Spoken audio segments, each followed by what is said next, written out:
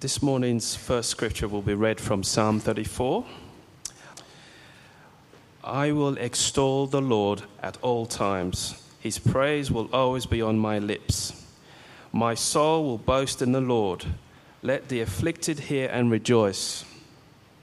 Glorify the Lord with me. Let us all exalt his name together. I sought the Lord, and he answered me. He delivered me from all my fears. Those who look to him are radiant. Their faces are never covered with shame. This poor man called, and the Lord heard him. He saved him out of all his troubles. The angel of the Lord encamps around those who fear him, and he delivers them. Taste and see that the Lord is good. Blessed is the man who takes refuge in him. Fear the Lord, you saints, for those who fear him lack nothing. The lions may grow weak and hungry, but those who seek the Lord lack no good thing. Come, my children, listen to me. I will teach you the fear of the Lord. Whoever of you loves life and desires to see many good days, keep your tongue from evil and your lips from speaking lies. Turn from evil and do good. Seek peace and pursue it. The eyes of the Lord are on the righteous, and his ears are attentive to their cry. The face of the Lord is against those who do evil, to cut off the memory of them from the earth. The righteous cry out, and the Lord hears them. He delivers them from all their troubles. The Lord is close to the brokenhearted, and saves those who are crushed in spirit. A righteous man may have many troubles, but the Lord delivers him from them all. He protects all his bones. Not one of them will be broken. Evil will slay the wicked. The foes of the righteous will be condemned. The Lord redeems his servants. No one will be condemned who takes refuge in him. Okay, this second reading will be read from 1 Peter chapter 3, verses 8 to 22. Finally, all of you, be like-minded, be sympathetic, love one another, be compassionate and humble. Do not repay evil with evil or insult with insult. On the contrary, repay evil with blessing. Because to this you were called so that you may inherit a blessing. For whoever would love life and see good days must keep their tongue from evil and their lips from deceitful speech. They must turn from evil and do good. They must seek peace and pursue it. For the eyes of the Lord are on the righteous, and his ears are attentive to their prayer. But the face of the Lord is against those who do evil. Who is going to harm you if you are eager to do good? But even if you should suffer for what is right, you are blessed. Do not fear the threats, do not be frightened. But in your hearts revere Christ as Lord. Always be prepared to give an answer to everyone who asks you, to give the reason for the hope that you have. But do this with gentleness and respect, keeping a clear conscience, so that those who speak maliciously against your good behavior in Christ may be ashamed of their slander. For it is better, if it is God's will, to suffer for doing good than for doing evil. For Christ also suffered once for sins, the righteous for the unrighteous, to bring you to God. He was put to death in the body, but made alive in the spirit. After being made alive, he went and made proclamation to the imprisoned spirits, to those who were disobedient long ago when God waited patiently in the days of Noah while the ark was being built. In it, only a few people, 8 in all, were saved through water, and this not the removal of dirt from the body, but the pledge of a clear conscience toward God. It saves you by the resurrection of Jesus Christ, who has gone into heaven and is at God's right hand, with angels, authorities, and powers in submission to him. Finally, that's how Peter starts this part of his letter today that we're looking at. As a minister, you learn pretty quickly not to say that word too soon. It gives people false hope. And they get a bit cranky if you say finally and then you go on for another 10 minutes. But did Peter miss that lesson somehow? Because he says finally, and then he goes on for a few more chapters. Well, what Peter's doing here is not trying unsuccessfully to bring his letter to an end. He's given us the final point to what he's been saying since chapter 2. Last week, you might remember that Paul Harrington walked us through 3 case studies. But behind all 3 of those case studies was the one principle. And we see it in chapter 2, verse 11. Let me remind you of it. Peter writes, "I urge you as foreigners and exiles to abstain from sinful desires which wage war against your soul. Live such good lives among the pagans that though they accuse you of doing wrong, they may see your good deeds and glorify God on the day he visits us." The principle that Peter gives to them and to us is this: as people who belong to God, live such good lives among the people we live amongst that they will see how great God is. Peter tells us in these verses that we're not to just completely blend in with those around us. We're foreigners. We're expats of God's kingdom. So we've got to abstain from sinful desires. Whether our friends or family or workmates like it or not, we are to be different. But in being different, we're to live such good lives that it's undeniable that we're on about what's good for everyone. And we're doing this not so that we look good, but so God is seen for who he is. Ultimately, we'd love it if our way of living caused people to stop and wonder, who is this God that we love and we live for? If you're not a follower of Jesus and you're here today, can I just say right up front that we know that we fail at this. And sadly, we know that we'll fail at this again in the future. This isn't easy stuff, is it? We're not called to live out our culture's definition of good lives. We're not even called to live out our own definition of good lives or some religious definition. We're called to live out God's definition of good lives. As God's people, loved by him, chosen to be his family, his children, we're called to be good like him. And that brings a few surprises. And this brings us to our first point today. We are called to do good no matter what. Have a look at verse 8. Peter writes, "Finally, all of you, be like-minded, be sympathetic, love one another, be compassionate and humble." How do you live a good life among people who don't follow Jesus? Well, you live a good life among other believers. It makes sense though, doesn't it? It hardly shows how good God is if we're a dysfunctional family here. Imagine it. Come be a part of God's family where we hate each other, where we stab each other in the back, where people are judgmental and self-righteous and harsh. A family like that's not going to glorify God. A family like that doesn't make him look good. It makes him sound like the Godfather. Instead, when we belong to God's family, we belong to each other. And this community, this nation, this holy nation, this family, when it's functional, is actually an amazing demonstration of just how good God is. Look at the characteristics of God's family in verse 8. Like-minded. We're in sync with each other. There's harmony. Together we're resolved to live good lives as God's people. Sympathetic. When you try to tell someone your problems and they quickly change the topic, or you try to tell them your problems and they suddenly start telling you all about their problems instead, that's not us. We don't run from each other's problems. We run to each other's problems. Or love one another. This is about loving each other as a family. We're stuck with each other and we love it. We want to be there for each other, be around each other. And if we don't feel that way, then we want to sort it out. compassionate.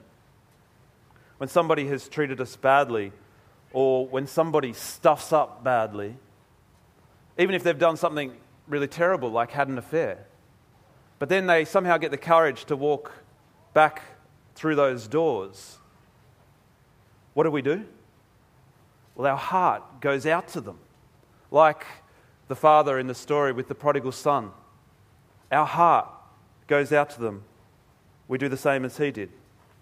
Or humble. You won't find perfect people here.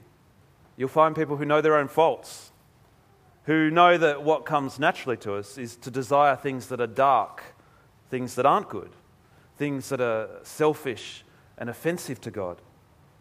And that has a real impact on how we treat each other, doesn't it?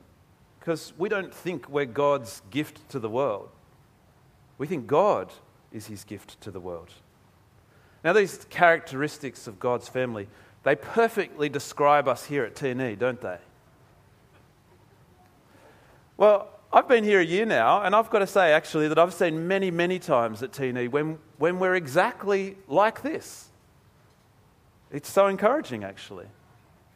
But there are times when we haven't been like this too. If the people that Peter wrote to were perfectly like this, then he wouldn't have needed to have written what he wrote, would he? But he did need to. They did need to be reminded of it, and so do we. So Peter actually goes on now to give quite a few reasons why they're to do good no matter what. And let's have a really quick look at these different reasons. So in verse 9, we're called to do good no matter what because it's our calling. Have a look at it with me. He says, do not repay evil with evil or insult with insult. On the contrary, repay evil with blessing because to this you were called. People will try and tell you that Christians are boring, that Christianity is just so mainstream. But this is not boring. And this is not mainstream. This is radical. Even when someone is doing evil to us, we respond by trying to be a blessing to them. This is not something on the extreme edges of Christianity. This is right at the center of who we are to be. It's our calling. We're called to be like the one who called us. I mean, think about God. God gave Jesus while we were still enemies, completely disinterested in him. God didn't repay our evil with evil,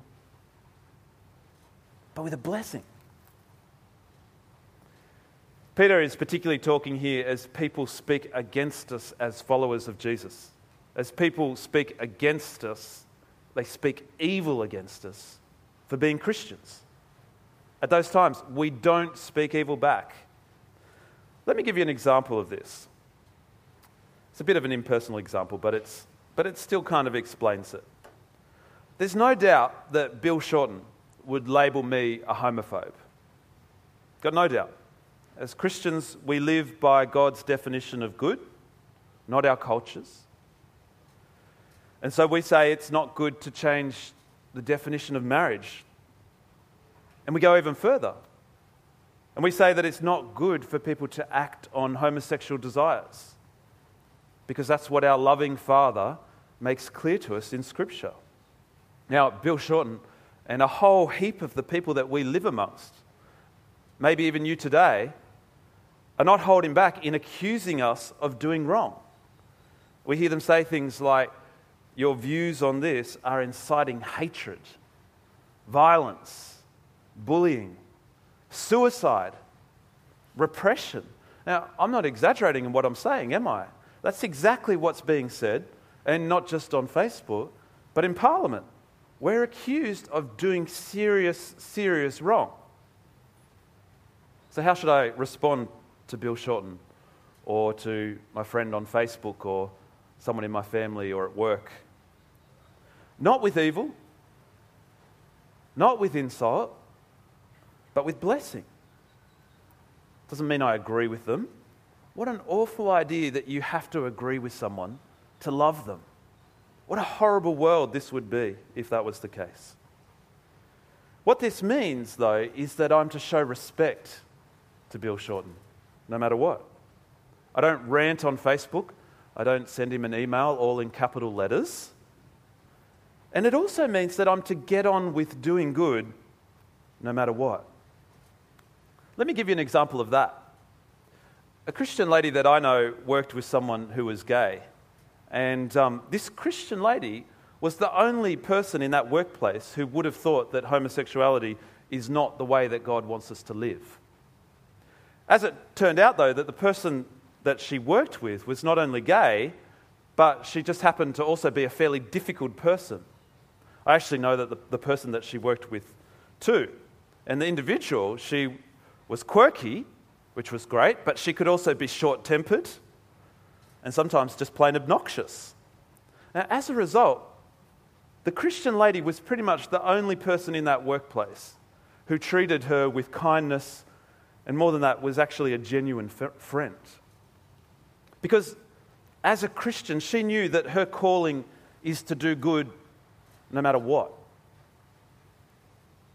Whether a person is gay, whether a person is obnoxious, it doesn't matter. She's called to show love, and she did. Now, the world might accuse her of wrong for what she believed about homosexuality, but the way she showed love speaks clearer than their shrill objections. It speaks of the real difference that God's calling makes.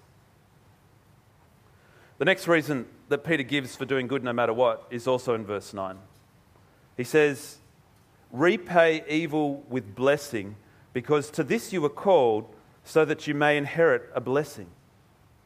Peter uses Psalm 34 to back up this idea, which Mario read for us just before.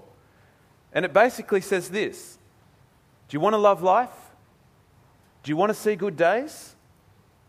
Then turn from evil and do good no matter what. The blessing from God that we inherit isn't that life will always go smoothly for us. Life won't be all happiness and fun and games and unicorns. That's not our blessing. We see it, what it is, in verse 12. Peter writes, quoting Psalm 34, "For the eyes of the Lord are on the righteous, and his ears are attentive to their prayer." Later on in Psalm 34, in verse 18, it says, "The Lord is close to the brokenhearted and saves those who are crushed in spirit." The righteous person may have many troubles, but the Lord delivers him from them all. See, the blessing, it's not a trouble-free life. It's so much better than that. It's knowing the closeness of the Lord. It's loving life because God is there alongside us, holding us, attentive to us, bringing us through those troubled times. It's like footsteps in the sand. Do you remember that? Feels a little bit daggy now, a couple of decades on. It's like footsteps in the sand, except the blessing is not that at the end we look back and then realize that God was carrying us through the hard times. The blessing is that at the time of our trouble, we realize he's carrying us. See, doing good no matter what might mean humiliation. It might mean we're accused of wrong. I mean, it could even mean prison. But it always means God's blessing at the same time. God will be close to you. The next reason that Peter gives for doing good no matter what is in verse 13. He says, "Who's going to harm you if you're eager to do good?" As Christians, we've got to be really careful not to be drama queens.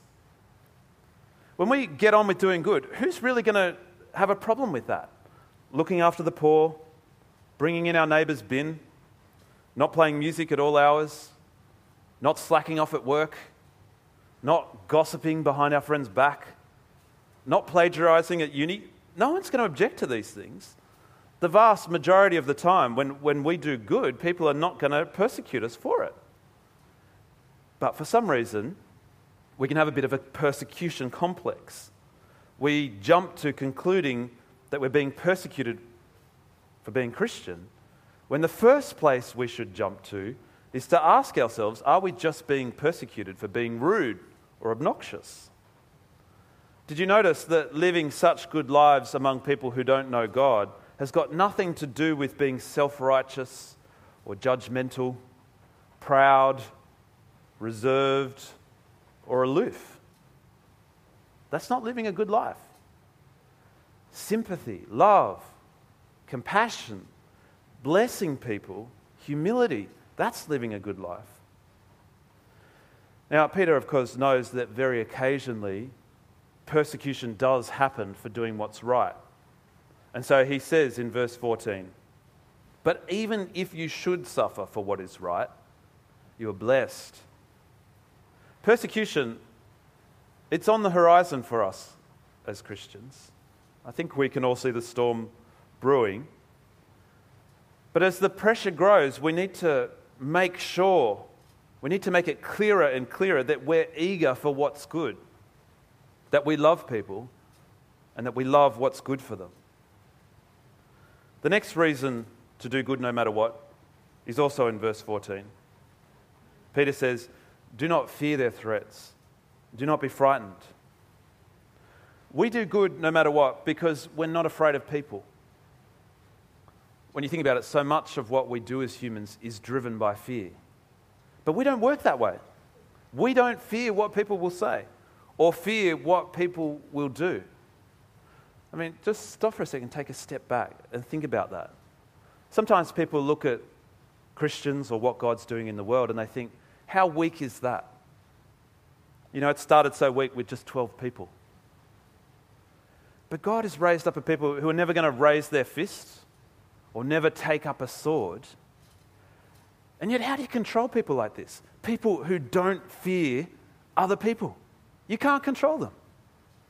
How do you intimidate people who think they're being blessed when you speak evil of them, when you harm them?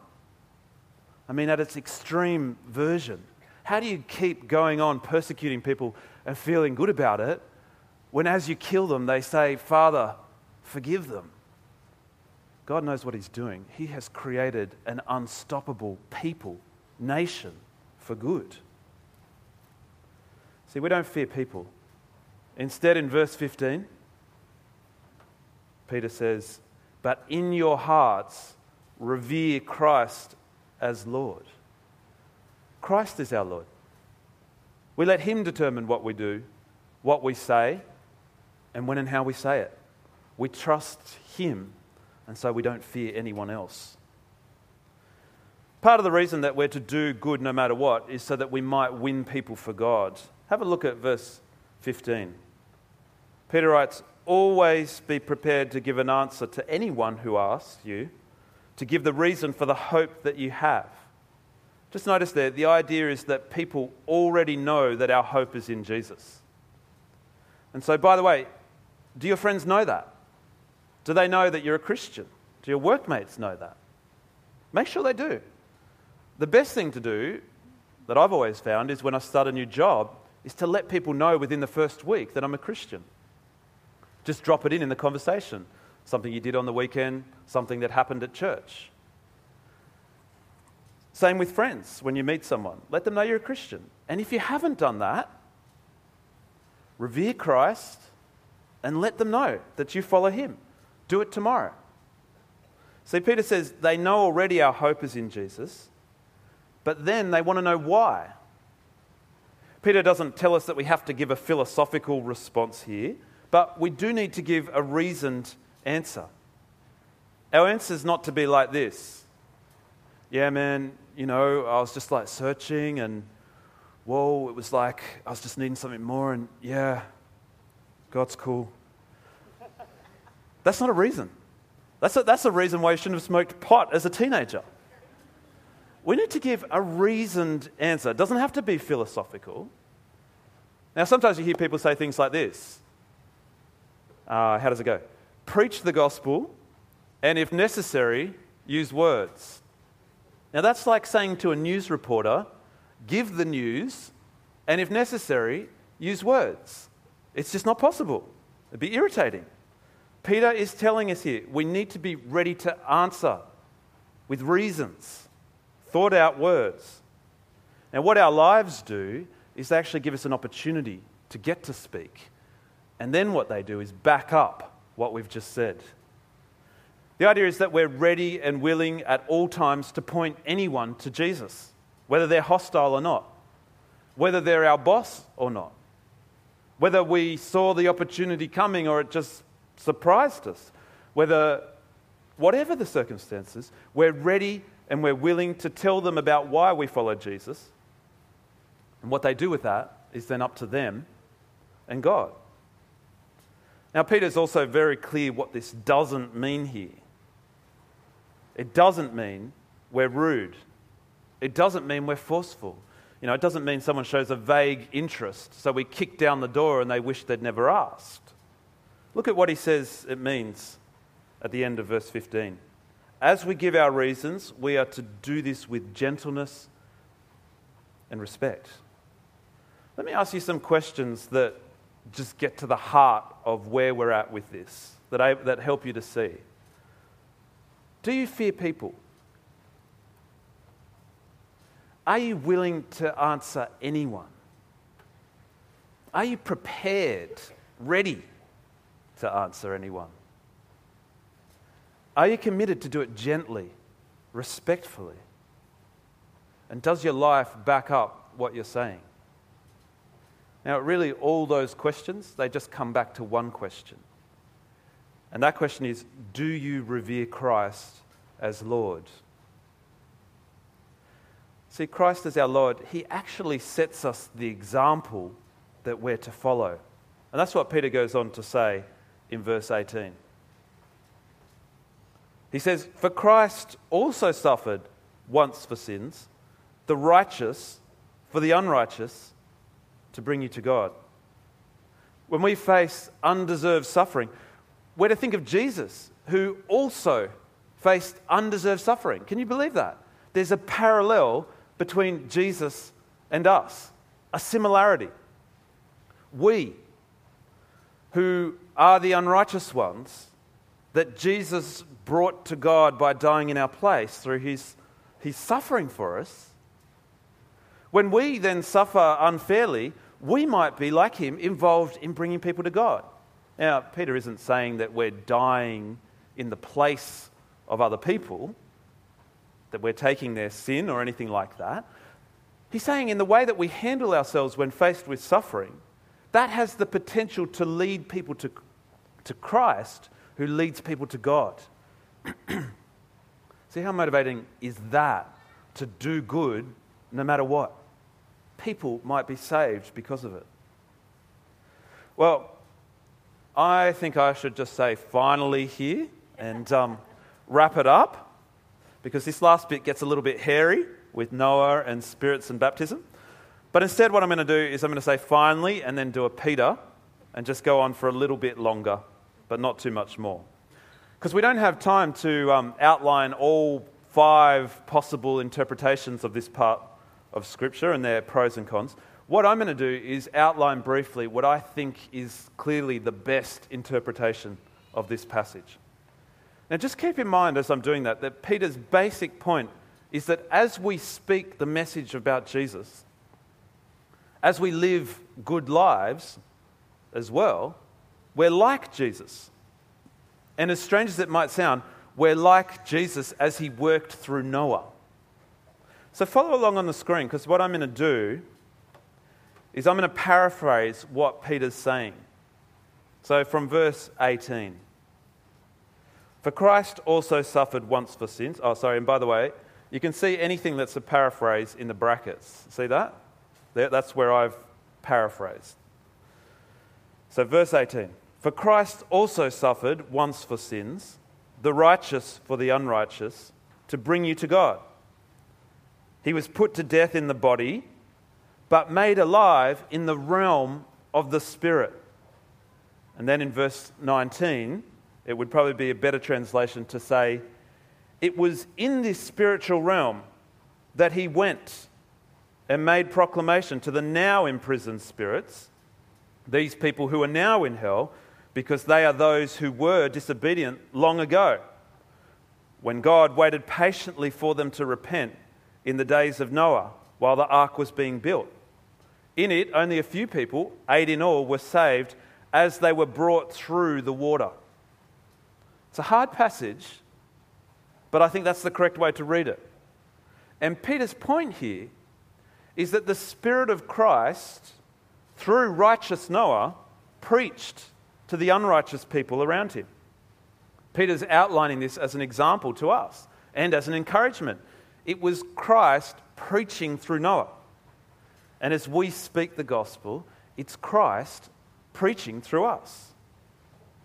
But there's more encouragement because Peter goes on, and again I'll paraphrase, and he says in verse 21, "And this escaping through water symbolizes baptism that now saves you also, not the removal of dirt from the body, but the appeal for a clear conscience towards God. It saves you by the resurrection of Jesus Christ." Not only did Christ preach through Noah and will preach through us, but also he saved Noah through judgment, and he will save us. I love the metaphor of baptism. You know, it's a symbol. Baptism, it points to our escape. Like this: the waters which threaten us, as we heard in the kids' spot, are God's judgment against our offensive behaviour to God. And the ark which saves us, which some of the kids were able to draw the parallel, is Jesus. Judgment washes over him in our place, smashes him, buries him. And because of him, we emerge from the waters of judgment completely unscathed. Now, did you notice where the power of salvation is in what Peter's saying? It's not in the baptism by water, we know that. But it's not even in the appeal for a good conscience. It's got nothing to do with us. The power of salvation is through Jesus' resurrection. We already saw that way back at the beginning of 1 Peter. Our living hope. That's our ark. Jesus promises that when we trust in him, we will be raised up from the dead. We too will be lifted from the waters of judgment. Death can't keep us down. See, in coming to Jesus, we're appealing to God for a clear conscience, and we absolutely get it, so that we don't need to fear God's judgment. We'll be saved through God's judgment because we're on the ark. And we don't fear those who we're begging to get on the ark. They don't rule our hearts. The one who has our heart, our allegiance, who we live for with a clear conscience, is the one that we read about in verse 22, who has gone into heaven and is at God's right hand with angels, authorities, and powers in submission to him. We revere the one who has all the authority, the one who has faced judgment for us. We live by him and we live for him. And he's the reason that we get on with doing good, no matter what, unafraid, come what may. But maybe today you don't revere Christ.